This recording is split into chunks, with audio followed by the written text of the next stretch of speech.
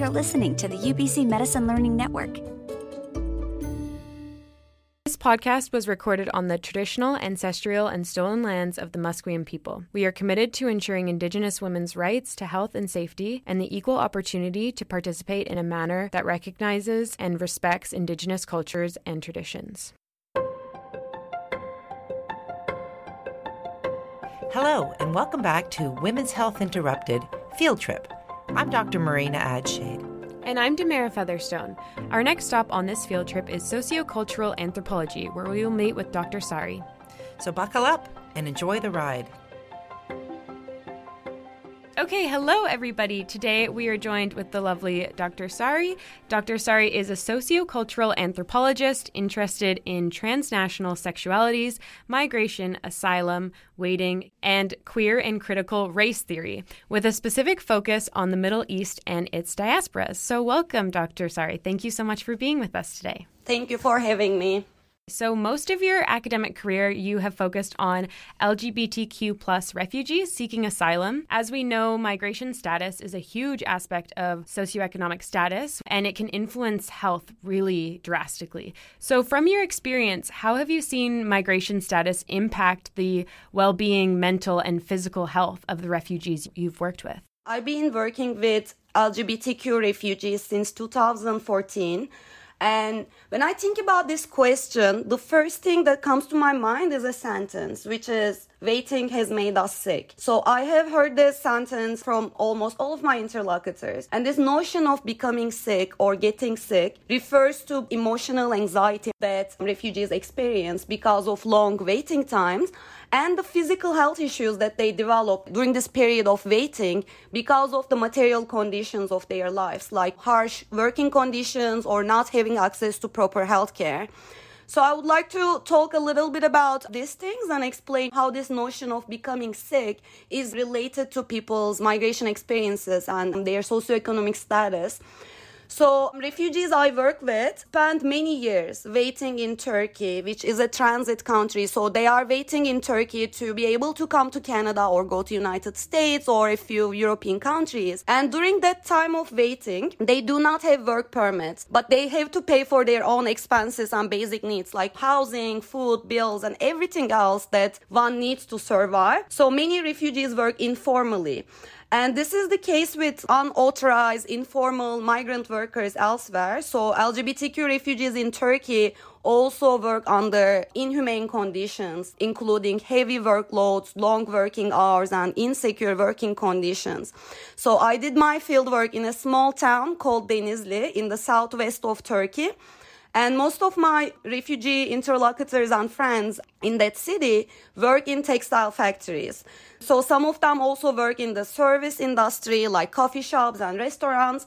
And some of the gay men I know also work in construction jobs.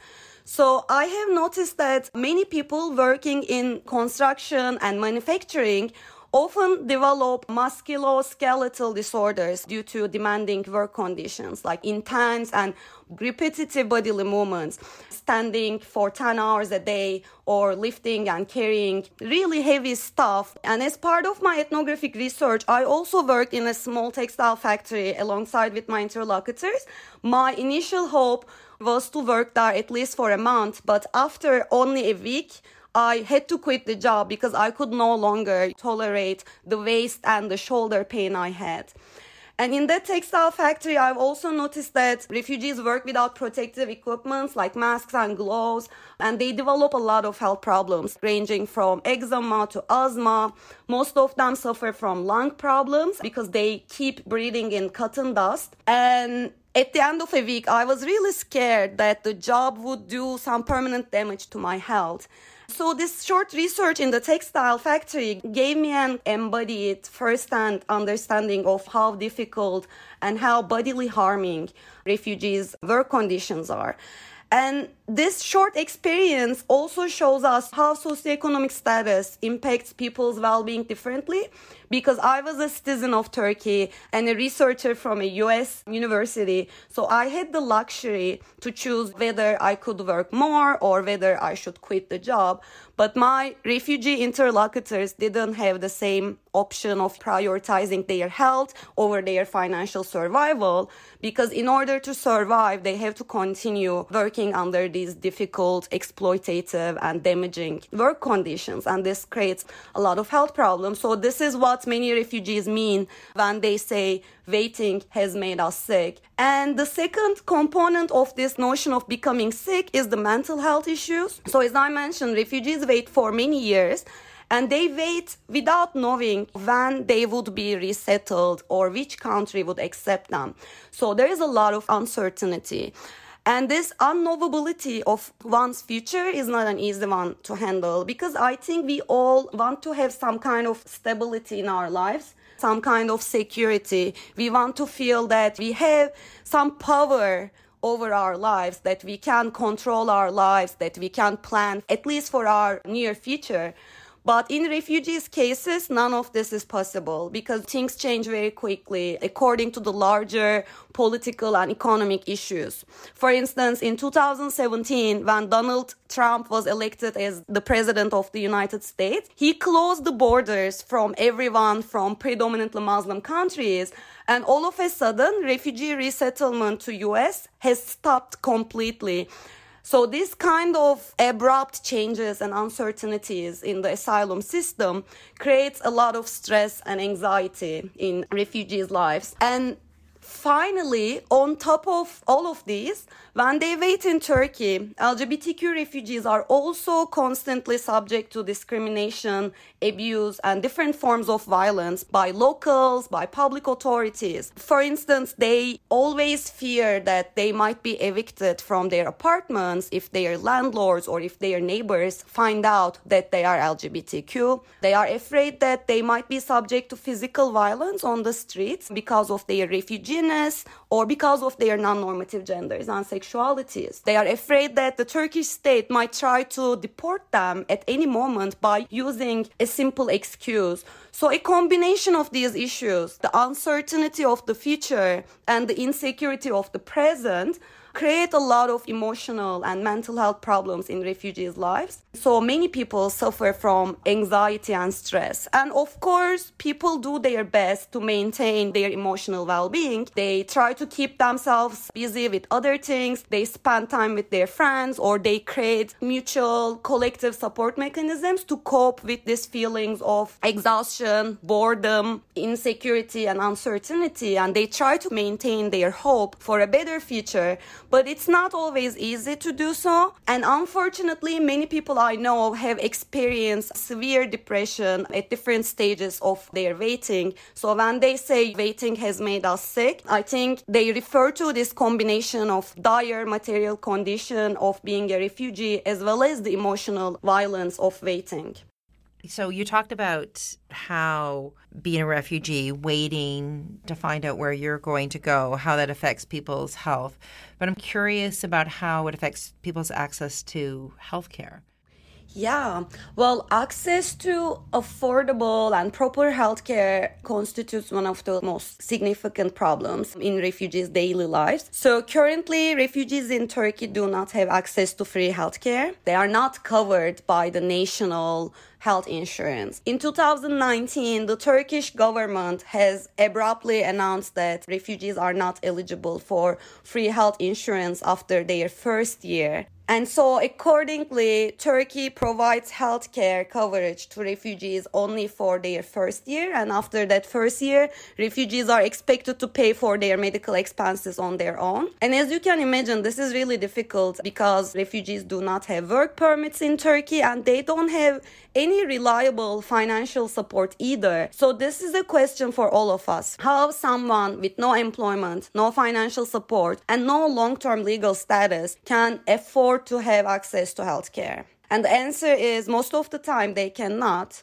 With this new regulation, the vast majority of refugees who have been in Turkey for, more than 1 year are cut off from existing health services. And The only exception to this new regulation is the refugees with so-called special needs.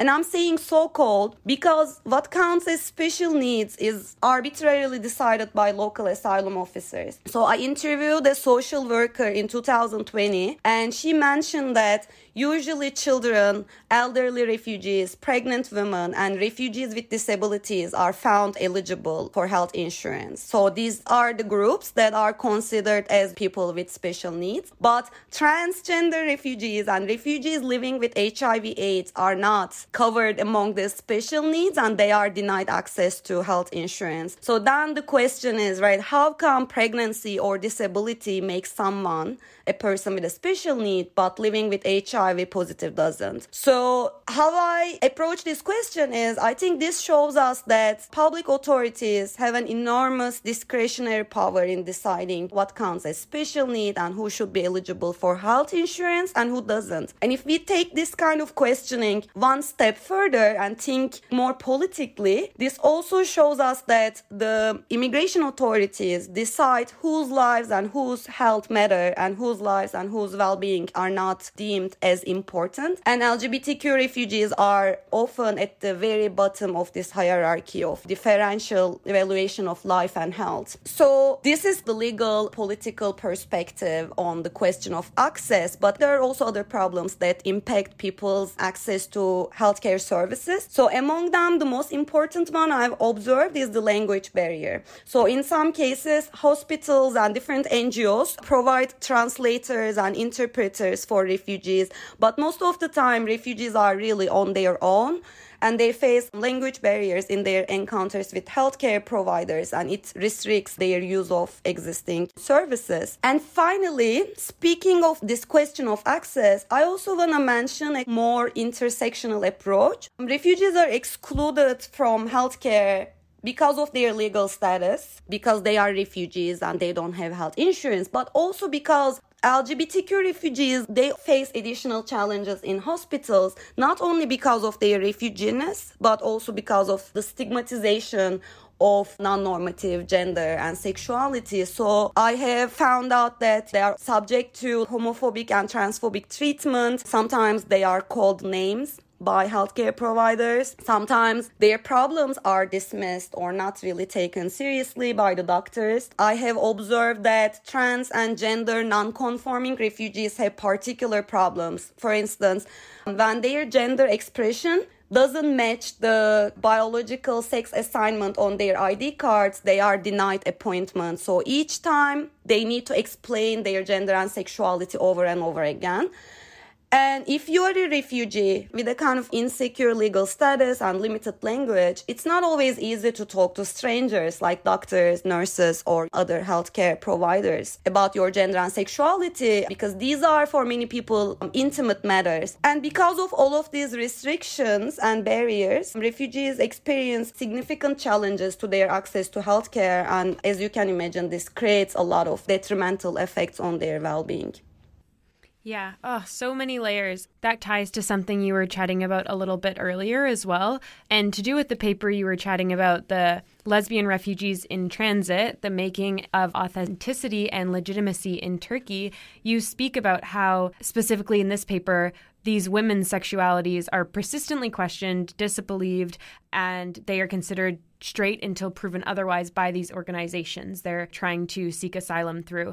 And I'm just wondering how you have seen these women work to navigate these transitional spaces, negotiating and leveraging the different parts of their identities in the process, because in the country they're fleeing from, they're fleeing because of their sexuality and gender identity. In the country they've arrived in Turkey, they can experience this discrimination even in the healthcare system, like you just said. But then to these organizations that they're trying to seek final asylum through, they need to prove their identity, which in society they've forced to hide it because it can be detrimental to their health and well-being. So how is this possible for people to prove these identities to these organizations when their entire life they've had to keep them secret for their own safety? How are the people you're working with navigating through that?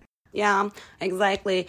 In that article, I've written about how refugees in Turkey navigate different organizations at different scales, like local, national, international, and diasporic. So they follow up on their asylum claims both with the Turkish state and other international asylum authorities like the UNHCR and IOM, International Organization for Migration. They are also bounded by the immigration laws and regulations of the resettlement countries like the US and Canada. And they also work with a lot of NGOs, both from Turkey and abroad, when they need financial or legal assistance. And when my interlocutors navigate these different actors and different offices and organizations, they encounter different understandings of what is authentic, real queerness, and who is a proper lesbian or queer woman, and who should be eligible for these rights and resources. One of the main findings of this research, this paper, was that women and refugees in general quickly learn this complicated system, and they find out about different expectations and different requirements that these different organizations have. And then